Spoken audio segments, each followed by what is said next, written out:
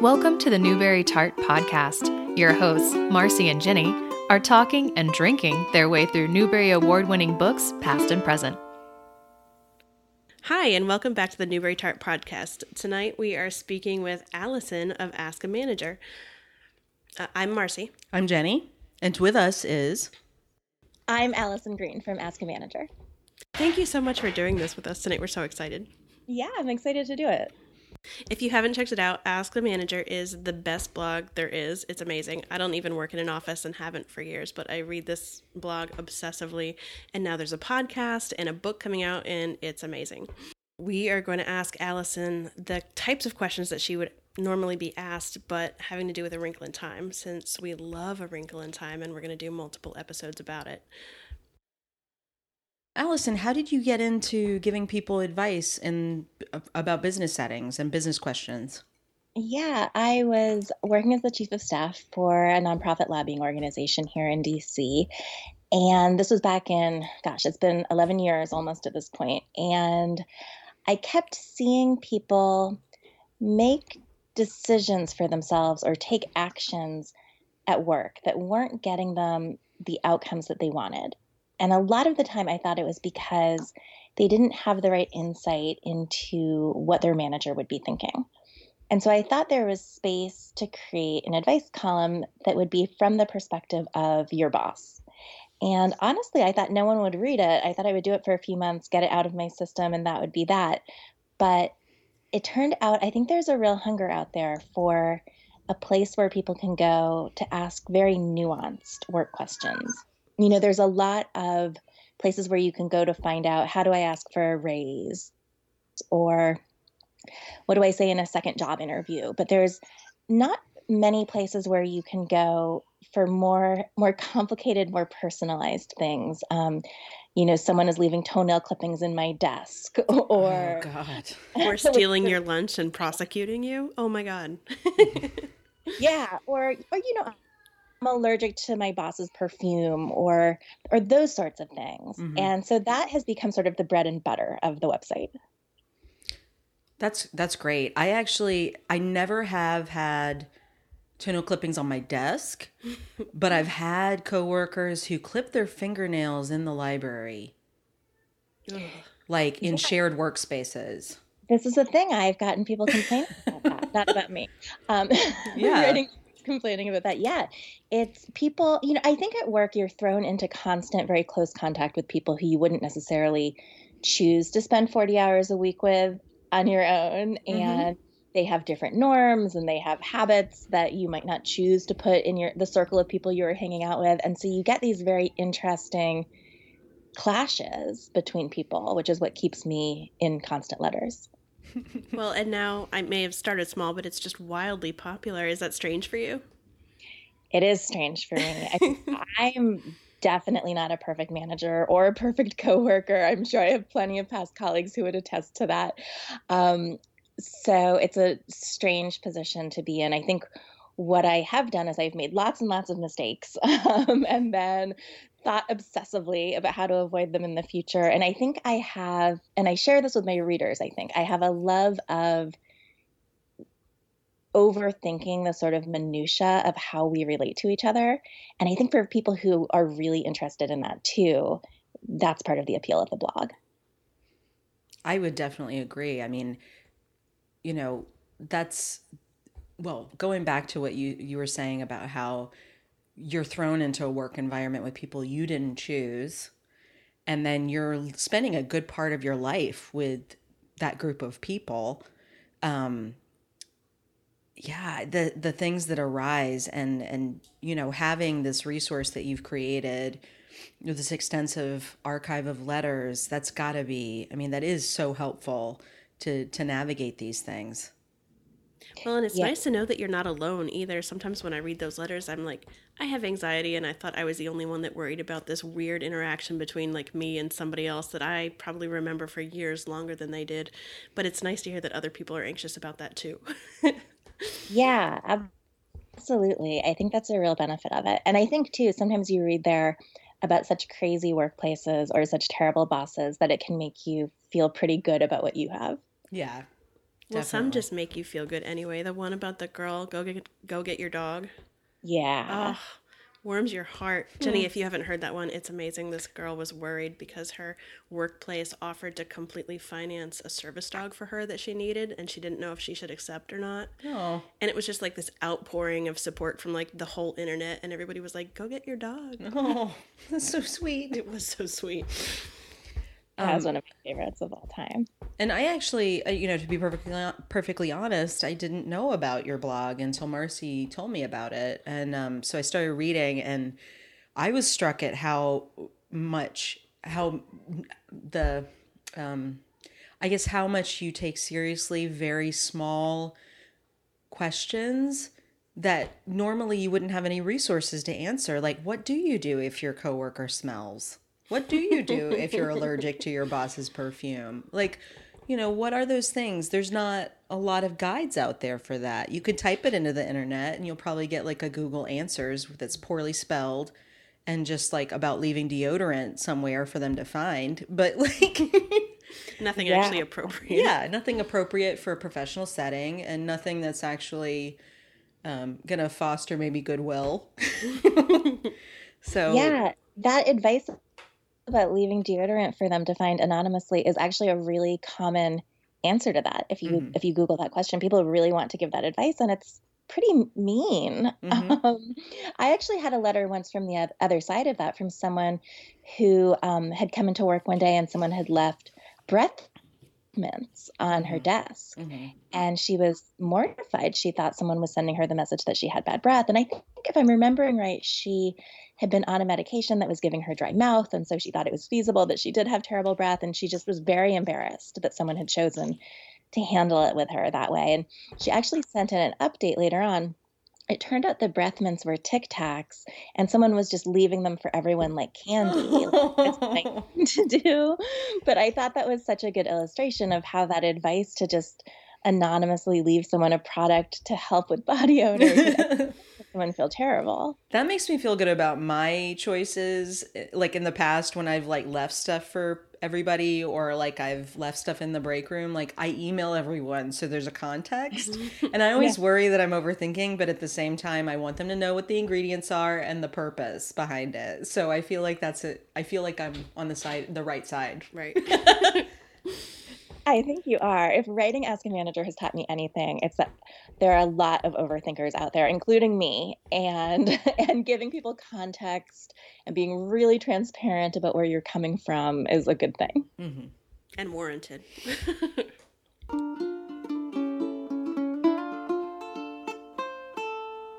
Do you have a favorite Newbery book? I am absolutely in love with the 21 Balloons, which now I'm trying to remember if it is a Newbery winner, but I think it is, right? One of the early ones. It's Maynard de Jong, right? No, William Penny Dubois. Yeah. Okay. Maynard de Jong won a lot of them in that era. So but yes, the 21 Balloons is really cool.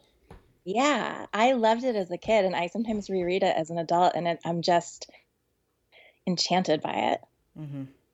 That's wonderful. I know that you give the book recommendations every weekend, but we weren't sure if you liked kids' books, so that's really exciting for us. Oh, I love kids' books. I have several shelves in my book area. I have an etiquette section. I have a kids section, and those are like my two genres that are set out from everything else. So what are some of your other favorite children's books? Oh gosh, Edward Eger. Anything by Edward Eger. Oh yeah. And E. Nesbit. I mean, they sort of go hand. Oh yeah. The Mrs. Pigglewiggle books. I don't know if kids read those these days. I don't think they do. I know that they've put them out with new covers several times over the years, and I think that it's been a few years since they've repackaged them with like new illustrations and a new cover. But I think, I think they do make the rounds. They're just not like super hot right now, but they do make the rounds. They're still on the shelves in libraries. I still see them like in Little Shop of Stories where Marcy works. Yeah, I'm a bookseller at a children's bookstore. We don't sell a ton of those, but 21 Balloons we still sell. That's good. I almost wonder if the Mrs. Pigglewiggle books are kind of like off message for what we want to tell kids these days, because they're pretty like rough and tumble. That does happen a lot with the older books. Sometimes you read and you get to a page and you're like, oh, I don't know. Well, but I think for me, what I always saw when I was a public librarian and I was giving books to kids all the time is that a lot of times kids would make it to the Mary Poppins books and they would make it through and then they'd want something else. And so Mrs. Pigglewiggle was definitely kind of in that same vein. And so I don't remember it being rough and tumble, though. It's been a while since I read those. Do they like wrestle pigs and stuff? No, they didn't treat kids delicately. Oh, yeah, yeah. I liked about them, and I suspect kids would still like about them. But I mean, so the concept with them is that she's curing various forms of bad behavior with neighborhood kids, and she does them by like there's one where the cure that she gives is that the kids aren't allowed to sleep for weeks until they tire themselves out. Like maybe would be considered. I remember that now that you're saying it. But, yeah, you know, it's like hyperbolic though. Like, yeah, I don't know. Yeah. I think kids get the humor in that. Yeah, definitely.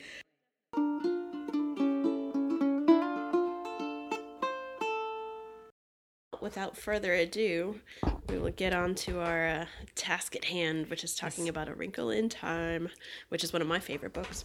So Marcy put together these questions, and I think they're absolutely brilliant. They're from the point of view of different characters in Wrinkle of Time, asking questions for like career advice. Which I hope is not too ridiculous. I'm excited for it. Oh, and I guess before we do that, we should also say that we are having a cocktail with this episode. In honor of A Wrinkle in Time, we went with a dark and stormy because the very first line of A Wrinkle in Time, which is one of the best first lines ever, was, "It was a dark and stormy night."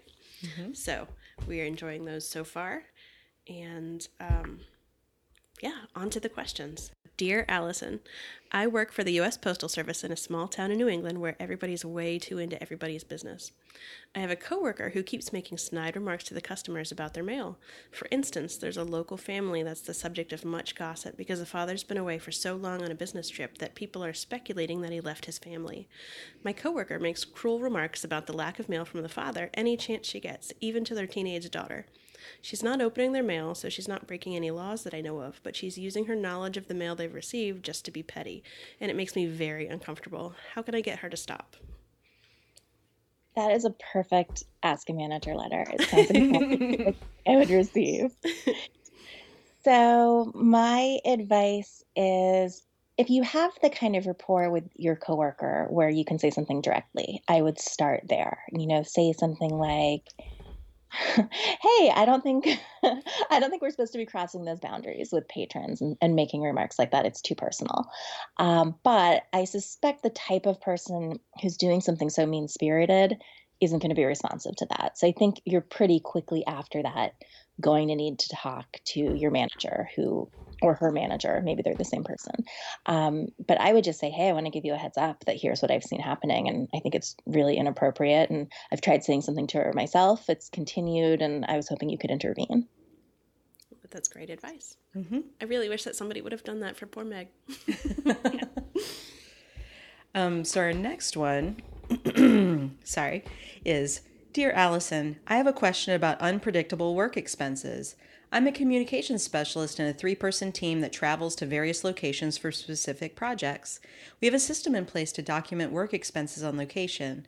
Recently, however, it just so happened that a client was in my hometown, which never happens. And since it would be helpful for the project I'm working on with them, I volunteered to take them on a tour of a job site. I incurred some expenses for necessary safety equipment, a specialized breathing apparatus required for this site, that sort of thing. But since we're not at the usual project location, I wouldn't be able to submit it for reimbursement in the usual way. I'm not sure who's responsible. Since I volunteered for the extra duty and I really was happy to do it, I love these clients. Is it just a sunk cost for me, or should I ask to be reimbursed even though it's a hassle?" You should ask to be reimbursed. It's an expense that you're incurring in the course of doing your job. So even though you volunteered for it, and even though it's not the usual type of expense, it's still a work expense. It's an expense that you wouldn't have if you weren't doing that job. So it's reasonable to expect to have it paid back. Okay. Thank you. From Miss Who? Who's it? Or Miss What's It? Forget Not sure which one. All right, let's see. It's hard not to laugh when I'm reading this because I know what they're about. Let's see.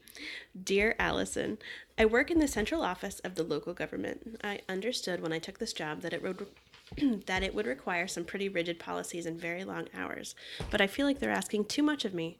My boss wants to control everything.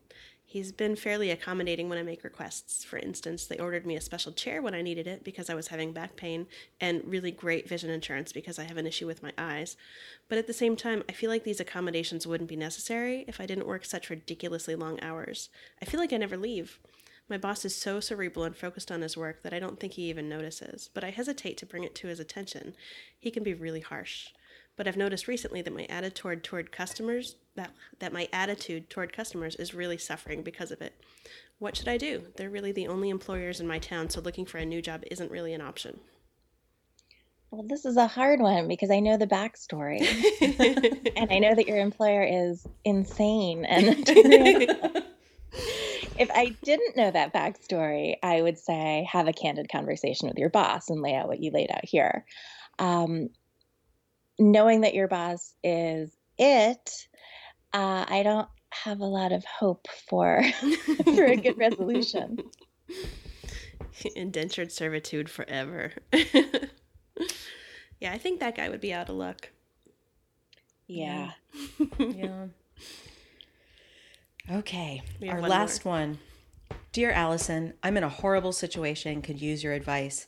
I don't usually travel much for work, or well, I guess I do, but it's usually longer term, so that I stay in one place for several years while I work with a team and my family comes with me. This time, though, I was chosen for a one-person business trip that in hindsight was very poorly planned. It's a long story, but thanks to the bad planning and an ill-defined scope of work, I'm essentially stuck in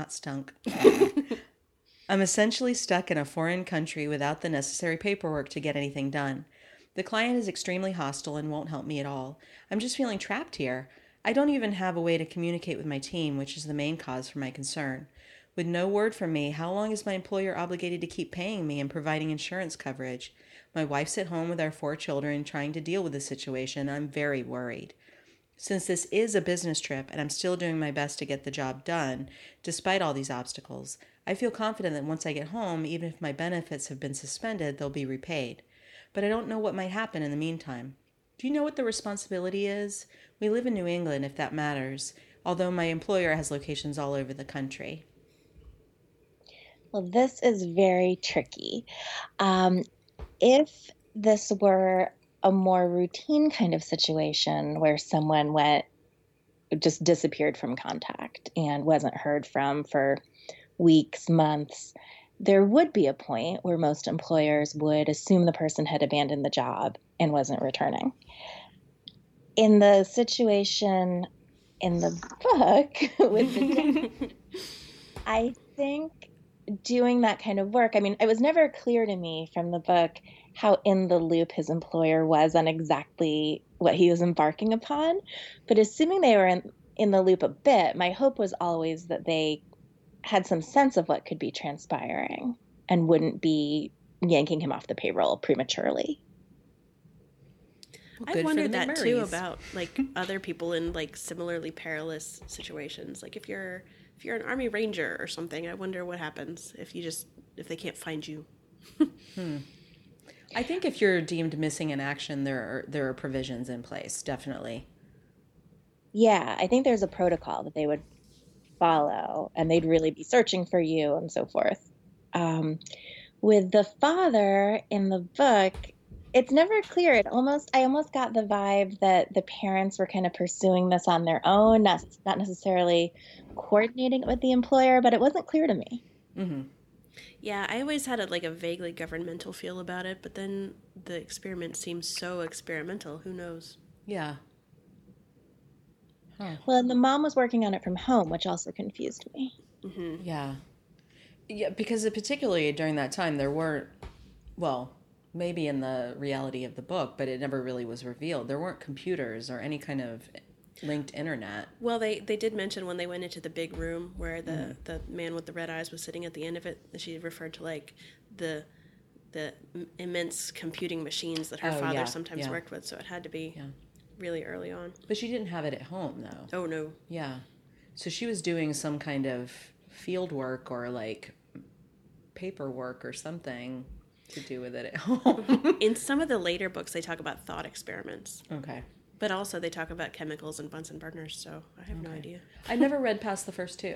Oh my god. Yeah, I need to fix that. But so you've recently reread the book, I'm guessing, Allison? Yes. So do any managerial situations stand out to you?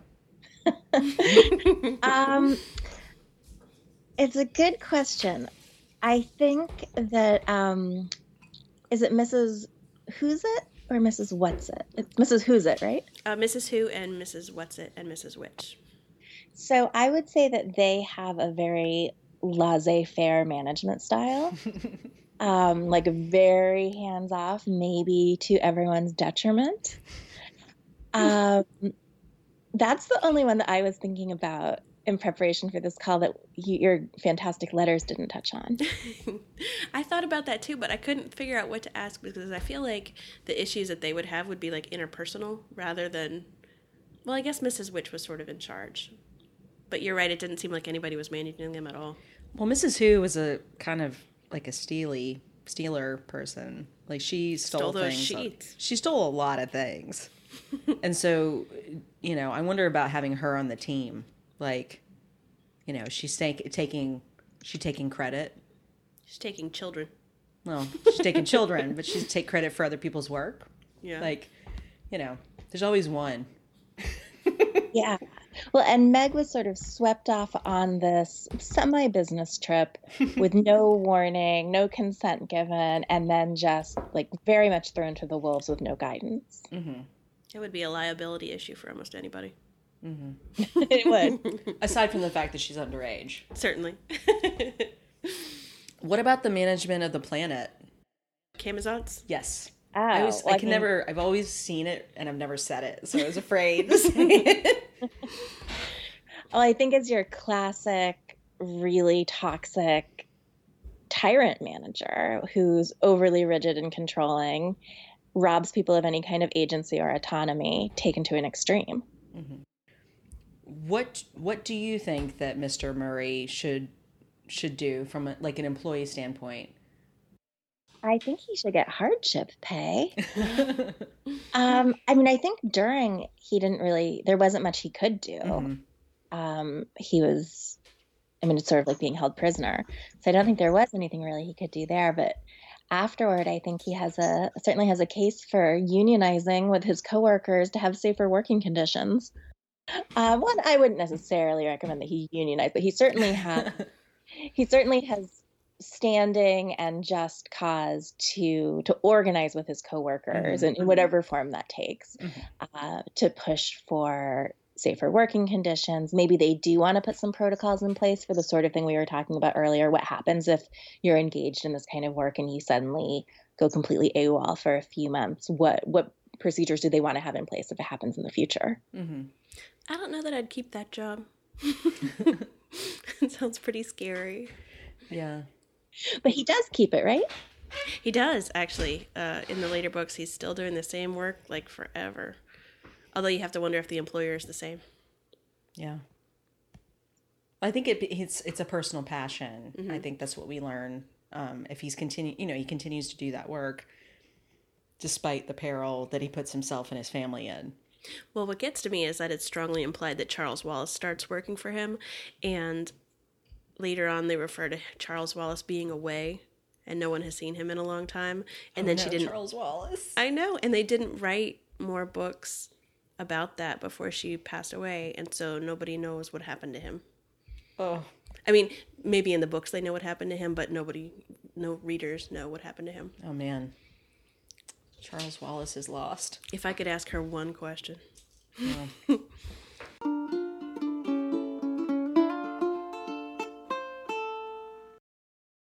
So you have a book coming out in May? I do. My book is Ask a Manager: How to Navigate Clueless Colleagues, Lunch Stealing Bosses, and the Rest of Your Life at Work. It is being published by Ballantine Books on May 1st, and it's about the difficult conversations that you might need to have at work during your career and how to approach them, focusing in particular on the awkward and kind of cringy conversations that people dread the most. So things like what to say if you drank too much at the office holiday party, or if you lost your cool and you snapped at a coworker, the sorts of conversations that you might agonize over and maybe even be tempted to not have at all because you're not sure what to say. That would be me. I would totally avoid people and then like 3 months later be like, it never happened. For better or for worse, I go face first into fixing a situation. So I don't like confrontation. I can't do it. Oh, I figure it's not going to hurt worse than it does. Like, it's not going to be worse than it is usually. I mean, the percentage wise, I feel like an apology, generally speaking, someone's going to accept it and you can work it out. There's maybe 10% that it could go horribly wrong. Yeah. I mean, I agree with you, like, theoretically, but I swear I am that T-Rex from Toy Story who was like, I don't like confrontation. I hear Wallace Shawn every time I'm debating apologizing to somebody. It's awful. Just to say your book would be very useful for me. Well, I think you have a lot of company in that boat. And I think, too, sometimes when people are picturing having the conversation, they picture it being this really difficult, unpleasant, awkward thing. And one thing that I hope the book will achieve is, because I give specific language to use, and if they say this, then you say that, I'm hoping it will help people envision the conversation a little bit differently. That, it doesn't have to be unbearably awkward or unpleasant. It can just be kind of matter of fact and straightforward. Mm-hmm. Well, that's what I really enjoy about your blog in general, actually. It's nice to be, like, you see these situations play out, like, written out on the blog, and you're like, oh, it's not that bad. Mm-hmm. And somehow in my head it always is that bad until you really think about the wording that you give, and you're like, no, that really wouldn't be that bad. Good. That's what I'm going for. That's what I hope the book does. Well, can you think of anything in this book that any of your advice that you would give to Meg Murray? I don't know if this is advice exactly, but one thing that I really like about A Wrinkle in Time is how much she comes to realize that no one is going to save her. That, for the first half of the book, she's thinking that once she finds her father, he'll take over and it'll all be okay. And then she has to grapple with the fact that he isn't saving her. He can't save her. There's still a lot that she has to do. And I think maybe that's advice for everyone else, actually, not for Meg. But I think there's something really universal in that a lot of times people wait for, if I can just talk to my boss's boss, they'll make this situation okay. Or if I talk to HR, or if I can just find the right wording for this. And sometimes no one comes in to save you, and you just have to figure out how to navigate it yourself. I think that's excellent advice. For her and for all of us. Yeah, I'm really looking forward to reading it, actually. And also, I just started listening to your podcast. Do you want to talk about that? Sure. So I've kind of played around with the idea of doing a podcast for years and never really had the time. And finally this year was able to sit down and make it happen. And it's basically the Ask a Manager website, but in podcast form. And because of the medium, I'm able to have letter writers actually come on the show and talk to me about their letter. So I'm able to ask clarifying questions, and we're able to have back and forth. And then I'm able to say, well, does this advice work for you, or does it not? And we need to refine it. So it's pretty cool in that it's much more interactive than the website is. And people are able to say, well, I don't think I would really do that in real life because of this. And then we can come up with a different plan. So it's really fulfilling from my end of it for that reason. And I hope it's interesting for people listening to hear it all play out in real time. Sometimes there are all of these details that come out in the follow-up that maybe are a bigger problem than whatever question they asked initially, that reveal, you sort of turn over the rock and you discover there's all of this other weird stuff going on. Spiders and worms. Yeah. I mean, so sometimes someone will write in with one very specific question about a semi-difficult boss, but then in the update, they reveal there's much more toxicity in their office. That's a really common thing to have happen, actually. And I think it's because when you're in a really toxic, dysfunctional workplace and you've been there for a while, it kind of becomes your normal. And it can be hard to step back and see this is all crazy. And so you write in with this one question that is like just the tip of the iceberg and not really the big problem facing you. I think my favorite one of those was the woman who wrote in and asked if her team was being too cliquey. Do you remember that one? Yes, I do. She was a manager of a team, and she had been accused by, I think, some level of management above her or HR of having created too exclusive of an environment. And she was pretty annoyed by it, pretty defensive. But she sent in a few updates, and as the story unfolded, she had actually created a really terrible work environment. It was amazing. Wow. There was one woman on her team who was a little bit older than everyone else, and she was just really excluded. And they were all going out every day and having these working lunches, or not, I don't even think working lunches, just lunches with alcohol. They weren't inviting her, and they were kind of looking down on her because she wasn't going. And I'm not remembering all the details. I'm not naming any of the worst details, but there were bad details. They were like mocking her on Twitter or something. Yeah, they were mocking her Oh my God. It was bad. And when she first wrote in, I think in her first letter and her first update, she was very defensive and didn't think she'd done anything wrong. But there were a couple updates after that where she had gone to therapy and she had really did on it. And she had lost her job as a result of this. And in the beginning, she was really self-righteous that shouldn't have happened. But by the end of this series of letters, she really felt terrible and understood that she shouldn't have been managing that way and maybe shouldn't be managing in the future. Oh, goodness. It was epic. That sounds epic. I'm going to have to find that one. I did not read that one yet. So, because I was curious about that, about people who think that someone else is the problem. And then, how you're able to deal with the eventuality and the kind of coming out that, no, you're the problem. Sometimes people write in and they really mess something up. They just done, but they get it. Mm-hmm. And and I'm sympathetic. We all do stupid things at times and then try to make it better. And if someone is writing in from that perspective, there's no need to beat them over the head with the fact that they got it wrong. They get it. We just need to figure out what they need to do to move forward from here. But with that kind of letter writer, at least in her early letters, where you have someone who really doesn't think they've done anything wrong. And that's rare, actually, for my letter writers, but it happens, I'd say, a few times a year. With them, I try to be just really straightforward and lay out, sort of reflect back to them what they're actually saying. She was unusual in that she really took a beating from the internet about her initial letter, but she came back several times to continue talking. And that's unusual for people to do when they're getting savaged like that. Mm-hmm. It is nice that things turned around at the end. Yeah. And I mean, that as much criticism as she rightly took, that speaks well of her. Mm-hmm.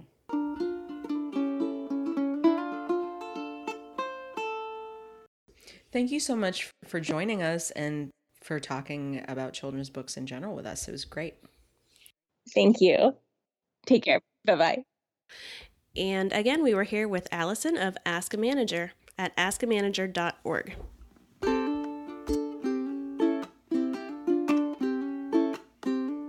Production assistance for Newbery Tart is provided by Raphael Siebenman and Liam Grove. Graphic design by Liz Meitinger.